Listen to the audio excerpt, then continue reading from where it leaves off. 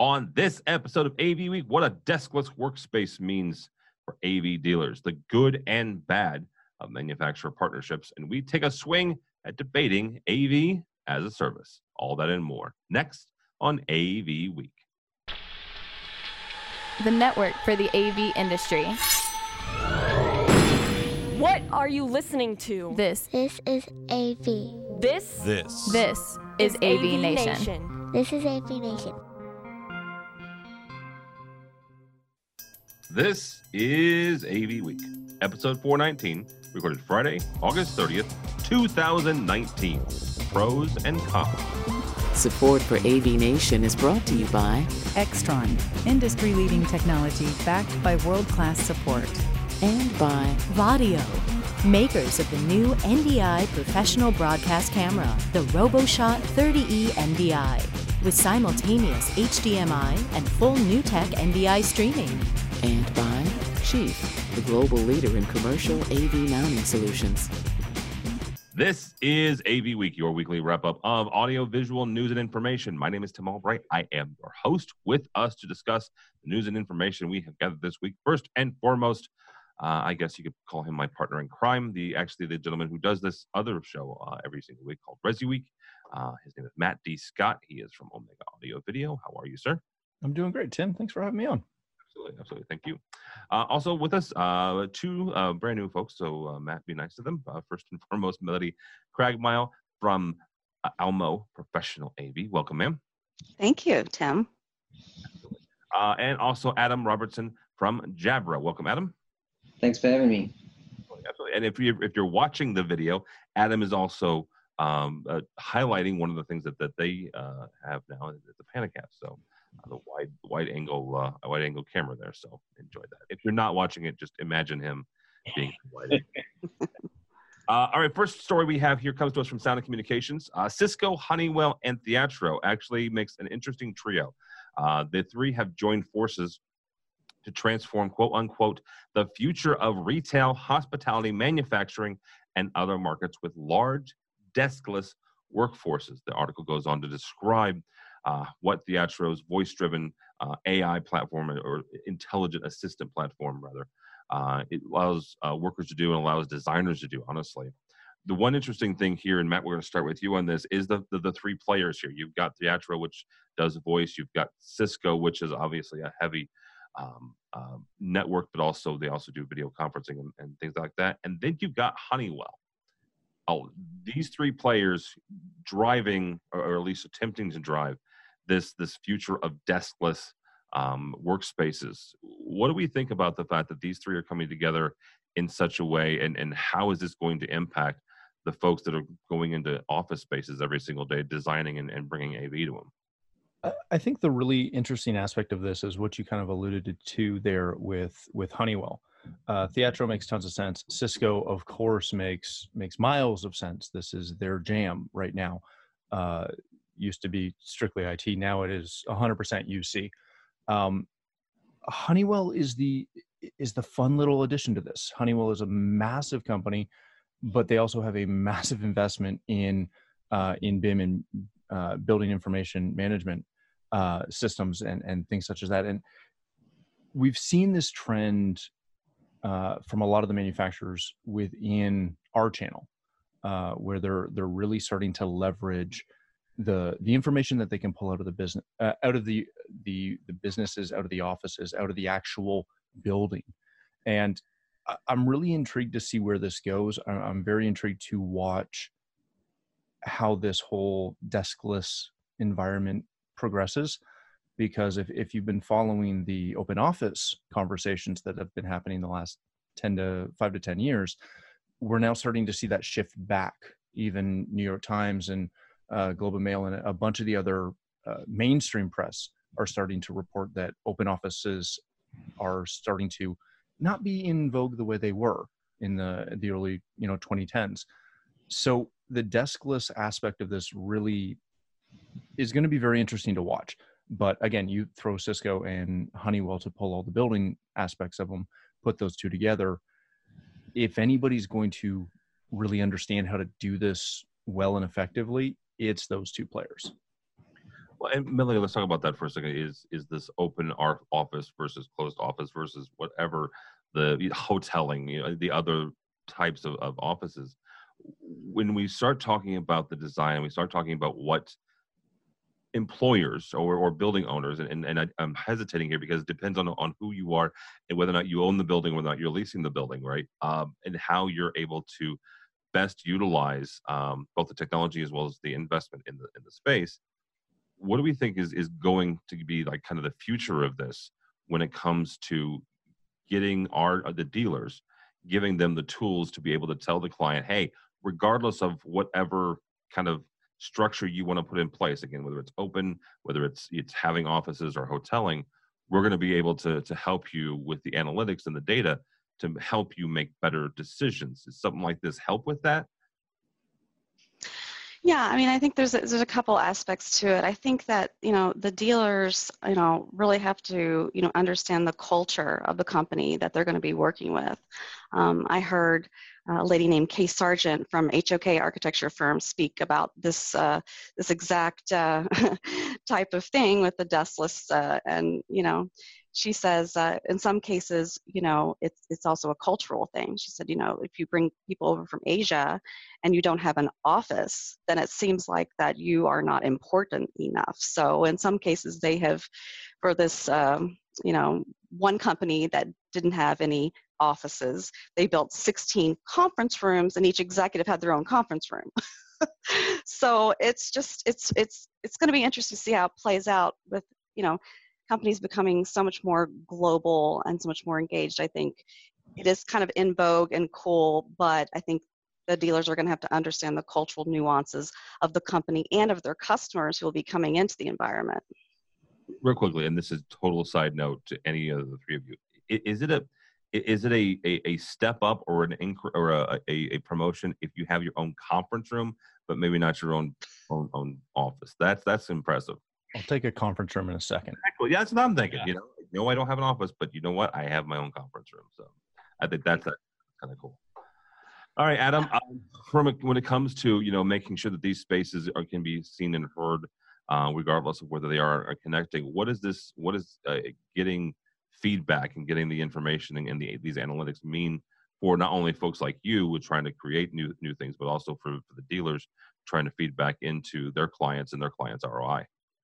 I mean, we're seeing basically that the edge of the balance where it's tipping now, where the devices we deploy, to your point, they can't just be a headset, can't just be a camera, because as you pack more of these people on top of each other, then you start looking at real estate getting involved. It's not just the IT decision makers sitting by themselves anymore. It's real estate, it's HR. They got to look at employee wellness. You got to look at how you're managing everything. And if you can get information in from those endpoints, are you packing the people too densely? Is certain areas of the office environment too much? Because all this noise affects the way the employees work, it affects their productivity.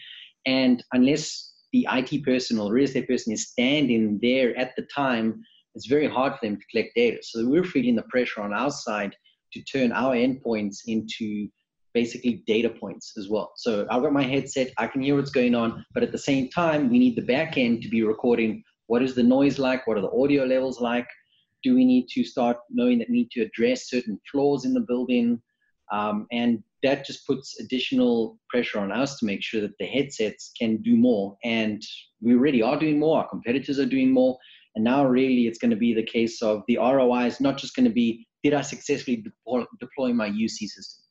Great. But now the ROI is your adoption rate up? Are you seeing real change? Because the work is changing. I mean, our tasks are harder, and because of that, we need to collaborate more. So we're talking more with each other. This deskless concept is interesting because you need to get up from your desk to go speak to a specialist. You need to be able to come back, and it's just mobility is a very big part of it as well. Well, if I can add a comment, what I find so fascinating about this entire concept, and again, a lot of the manufacturers are moving towards this data aspect. In the past, when you would go and try and spec a room, you'd ask your client, what rooms are most important? Where do you put your executives? Where do you put your huddle spaces, et cetera, et cetera? And it would always usually be anecdotal at best. Now we're pulling not only information directly from our products and our services that we're putting into those spaces, but we're also pulling business information out of the building. And I think the building data that you can pull is going to be even more or even less jaded than the technology data that we're pulling. More it's really cool to watch. Yeah, more true, more pure. Yeah. Mm-hmm.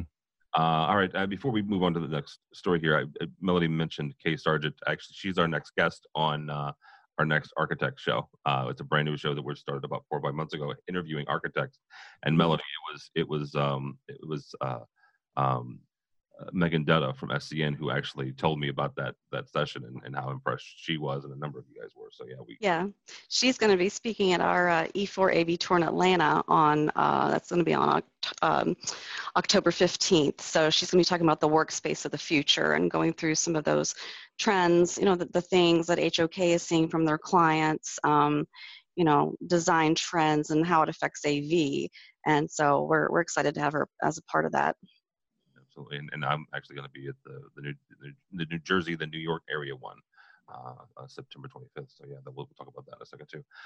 Next story comes to us from our friends over at AV Magazine. Speaking of me going places, I'm going to be heading over there with our buddy Chris Netto for their annual awards ceremony over in October. So we'll talk about that in a couple weeks. We'll tell you more about that. But ViewWall and LG have created a corporate partnership offering customers, quote unquote, a fully integrated control room solution that combines ViewWall's advanced Viewscape video wall processor with LG's latest video wall display. You click on the link, it's quite impressive. Melody, I want to start with you on this. As a distributor, companies like this, they form partnerships, and sometimes they actually form partnerships with you guys as well. When it comes to that, what are some of the pros of that? When you are talking with dealers, how do you approach them and say, you know what, here's the benefits? Generally talk about here, obviously I want you to talk about specifically what the pro of one specific partnership is, but in general, what are some of the pros you guys see as with manufacturers coming together in themselves, but also partnering with you guys? I think one of the pros is that when these companies come together, they get their engineers in a room and they make sure that these products and solutions are going to actually work really well together. So I think part of the benefit is it's pre-vetted. They know that it's going to work, and they've identified any of the pain points and tried to work those out for the integrators, because at the end of the day they're trying to make it sort of, I don't mean plug and play, but they're trying to make it, a better experience, for the integrator. I think one of the cons for some of these manufacturers is, most of the times the integrators, they have their partners they like to work with. They have their set play, and introducing something else into the mix, especially for the really big guys, that can kind of be a little bit, unsettling. So, I think there are pros and cons, and for us as a distributor, sometimes they might bring in a partner that we don't have a relationship with, and that can end up being a little problematic in terms of, inventory and how we count that. But at the end of the day, I think the biggest pro is the pre-vetting of the solutions working together. It's a huge one. Adam, from a manufacturer standpoint, walk me through this process. Somebody comes to you and says, Adam, we've got this great idea. We want to take Jabra and we want to put it here, right? Regardless of where here is. Walk me through that process, and to Melody's point, how you guys are able to vet those opportunities and make sure that you're serving both your clients well.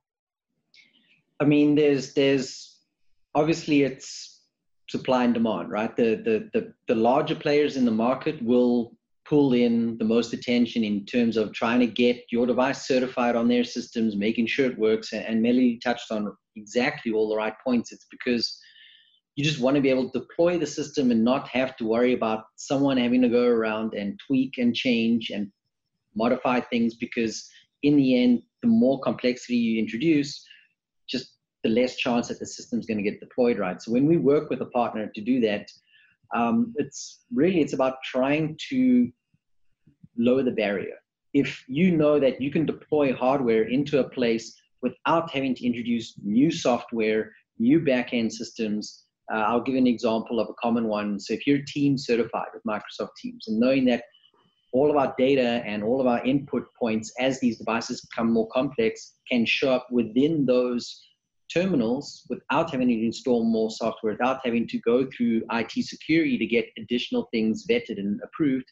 If you know that you can just plug into an already existing system and get everything out there, full use of the product, that's just going to make the path to getting everything deployed that much smoother. The challenge for us comes then is, as certain industries get disrupted, as more players come in, that just means there's extra work for us to make sure we're authorized and certified with all the multitude of providers that are out there, because then it'll be Teams, it'll be Zoom, it'll be Cisco, it'll carry on all the way along the line, right? So we can easily make a plug and play device that works, but then getting that certification means that you just allow more things to be present within an existing system. And that's not just the UC systems itself, interestingly enough, it's also the rise of all the UC monitoring systems, like a service like Nectar, right? Or anything else like that, where IT departments deploy a monitoring system and they then want to be able to control their devices through that.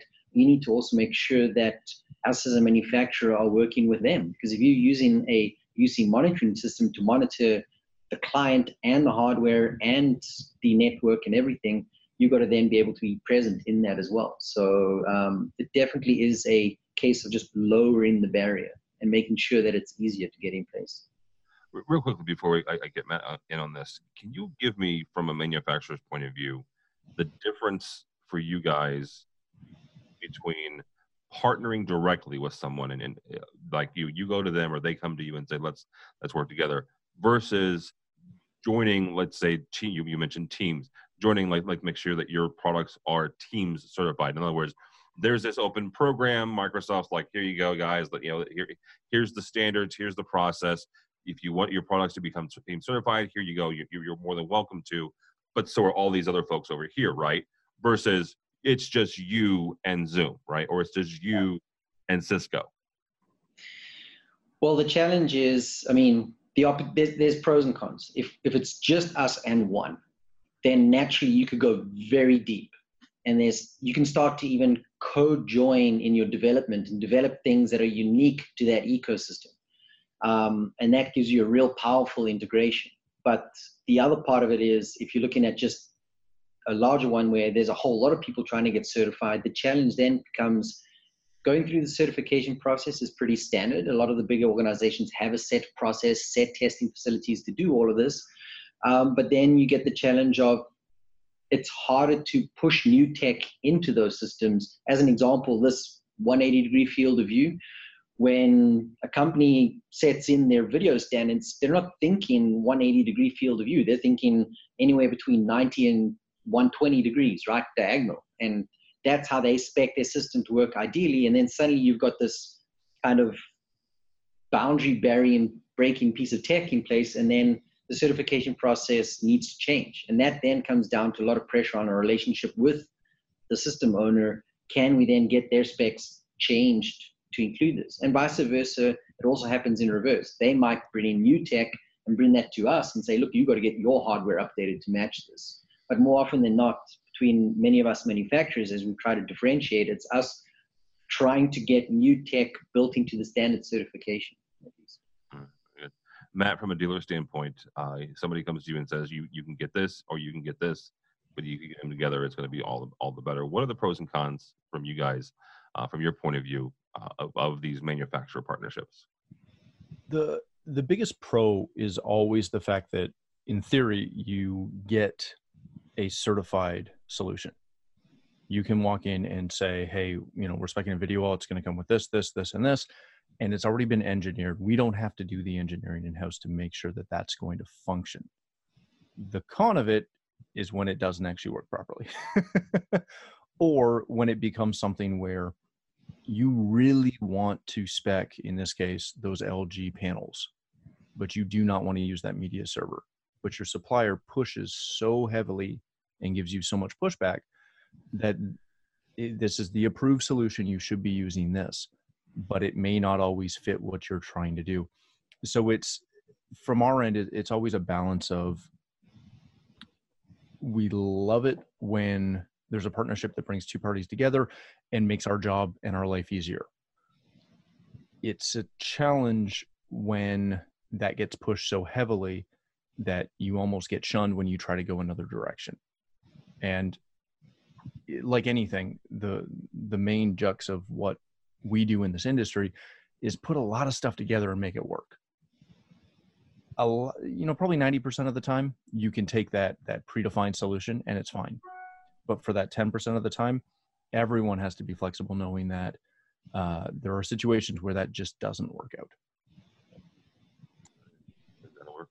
All right, guys, last story here comes to us from Commercial Integrator and our buddy Craig McCormick, writing about AV as a service. And go read the whole thing. We'll put the link on this episode's page. But I want to point out a couple of things. CI did a State of the Industry report for 2019. And a couple of things I want to pull out here. Number one is that more than 1/4 of survey responders earn nothing, zero, from service. They've no RMR, no recurring monthly revenue.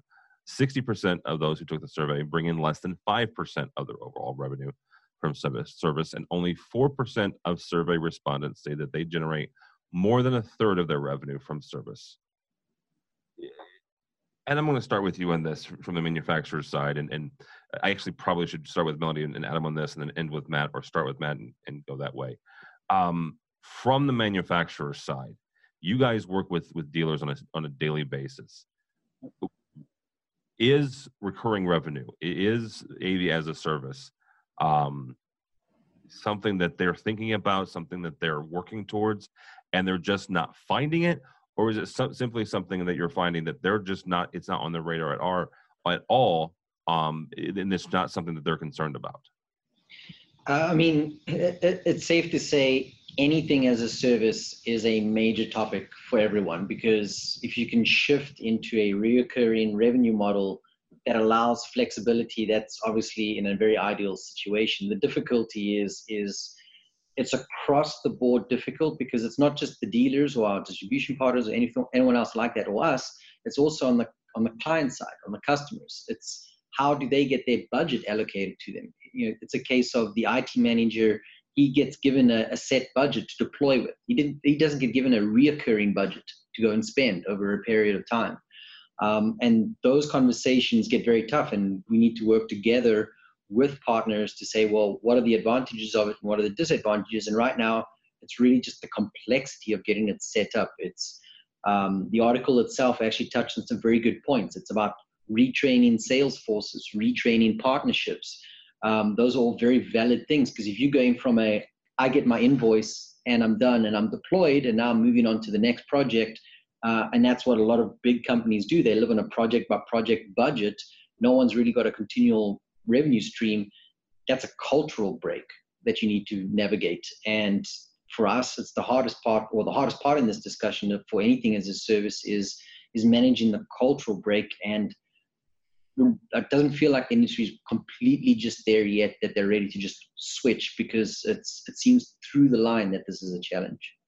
Well, Melody, same kind of question to you, because Almo over the last 10 years has developed programs for their customers, right? To almost to encourage recurring revenue, right? You guys are creating some programs like, here, take this, you can get RMR with this. What are you guys finding when you talk to dealers? Well, I think Adam is right about retraining the salespeople, because I'm going to take content creation for digital signage as an example.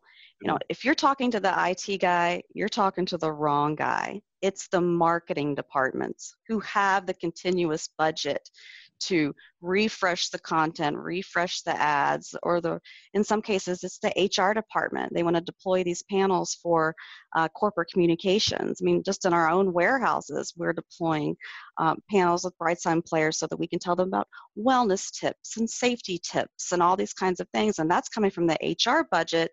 Whereas, in some cases for these other companies like advertising or out of home, it's the marketing departments, and they're not used to having those conversations with creative people.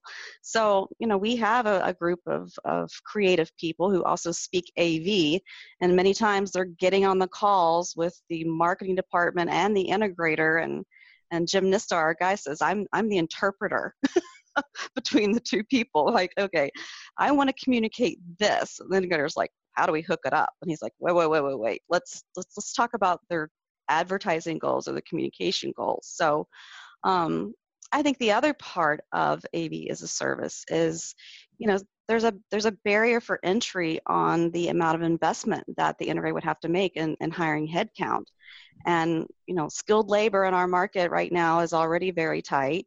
The unemployment rate is really low. So hiring, recruiting, training those people, that's a big challenge. So what we've tried to do is, provide through our partnership, skilled labor that they can use during the peaks and valleys, or if they don't have that labor at all. We have one customer that has been traditionally been an electrical contractor, now doing some AV coming in, and we're doing all their programming services for them because they were coming on these opportunities for AMX and Crestron programming, but they didn't have programmers, and they're not a traditional AV guy, so they're not kind of stuck in this box, and they're like, wow, that's great, you can do this for us?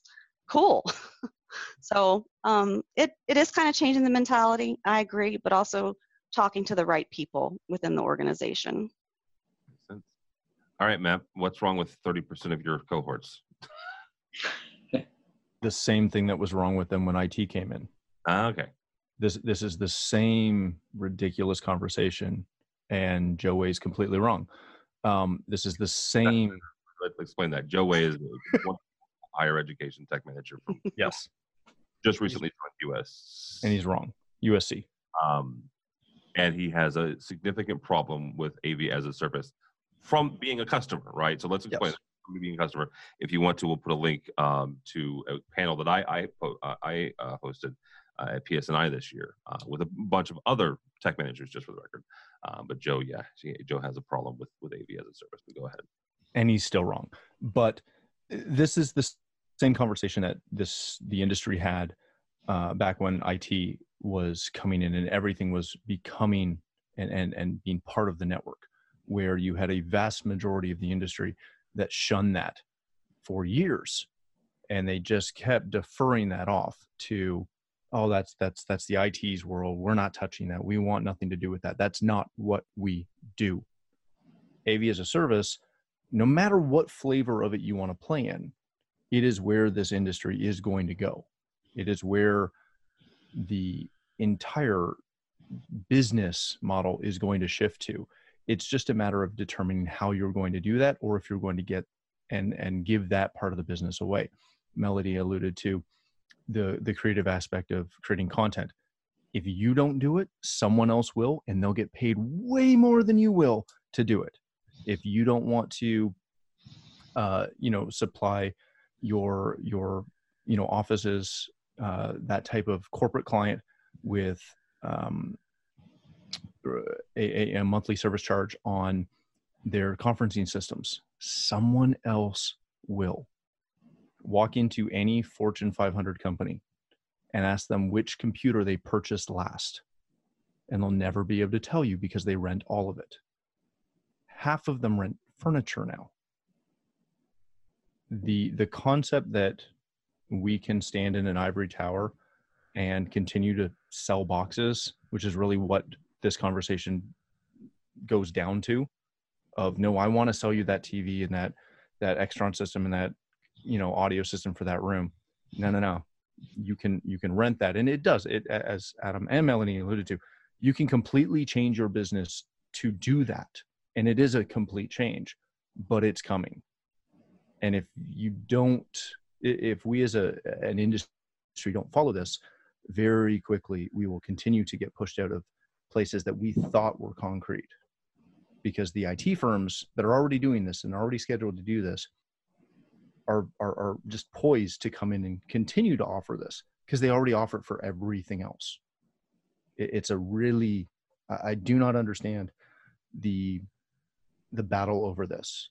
I somewhat get Joe's frustration with it from an education funding standpoint, but still, it's not that hard to come in, because universities, from an IT standpoint, they lease everything there too. But I think part of it is Adam mentioned it, retraining people. I think some of that is also retraining, especially in education, because it's been 6 years since I was in higher ed. We still did everything on CapEx, right? And we had a recycle and we had a refresh cycle. but even 8-10 years ago, they were still migrating towards an operational OpEx. But as soon as you get enough accountants in those facilities who start looking at the cost of CapEx versus OpEx and go, ooh, we can write off a whole lot more of this a lot faster if it's OpEx. Yeah, it's all going to change. And like we did for a long time with IT, we're liable to sit back and just kind of watch that ship sail and then complain a lot about why couldn't we get into that? My gosh, they're taking all our money. I don't get it. Was that soapbox enough for you? That was good. I like that. All right. That'll be a good place to stop. Mr. Matt Scott, how do people find you and or Omega Audio Video? You can find me and Omega on Twitter is pretty easy. Matt D. Scott on Twitter, Omega Audio Video on Twitter, and pretty much every other social platform. Our website is OmegaAudioVideo.com. You can find me on LinkedIn. You can find me with AV Nation doing a whole bunch of stuff. I'm everywhere. You are everywhere. I'm AV Nation every single Wednesday, actually, at 8 o'clock in the morning Eastern. Adam Robertson from Jabra, thank you, sir. How do people get a hold of you or Jabra? They can get hold of us, to Matt's point, everywhere and anywhere. Obviously, we're on all major social platforms and obviously our website, but more importantly, if people are looking to get access to our hardware and our equipment and things like that, most major distributors and resellers around the world do stock our product. And obviously, we have existing relationships, so they can easily get in touch with their local account manager as well. Very good. And last but not least, Melody Craigmile from Almo Professional AV. Thank you, ma'am. Yes, thank you. You can find me on LinkedIn. And also, sorry about that. You can come meet me in person at the E4 events coming up September 25th in New York, New Jersey area, and in Atlanta on October 15th. And that website is e4experience.com, and every day at almoproav.com. And love to meet some of your audience there. Absolutely, and I mentioned this before, but you get to see you get to see me and Melody together in person on September 25th at the New York Metro area E4 Experience. I'll be there moderating a panel audio that day, so you can actually go to e4experience.com and check that out. Hang out with us for a day in New Jersey. So. Yep. For me, at this point in the NFL season, which I know technically hasn't started yet, but this will post on Monday. And so in 4 days, the Bears will kick off the 100th anniversary of the NFL with hopefully a beatdown of the Green Bay Packers. And that made a couple folks that I know mad. So that's all right. But don't follow me, in other words, on the Twitters. But go by the website, if you would, please. avnation.tv. That's avnation.tv. You will find this program and a host of others, including Matt's weekly program. Check out our daily download as well. Almo Professional AV is helping us with that and sponsoring that for the next couple months in the E4. So check that out. Also, while you're there, speaking of our supporters, check out those folks help us financially, help us bring you AV Week and Resi Week. And in about 2 weeks' time, all the coverage from CEDIA 2019 from Denver. So all that and more at avnation.tv. That's avnation.tv. Thanks so much for listening. Thank you so much for watching. That's all the time we have for AV Week.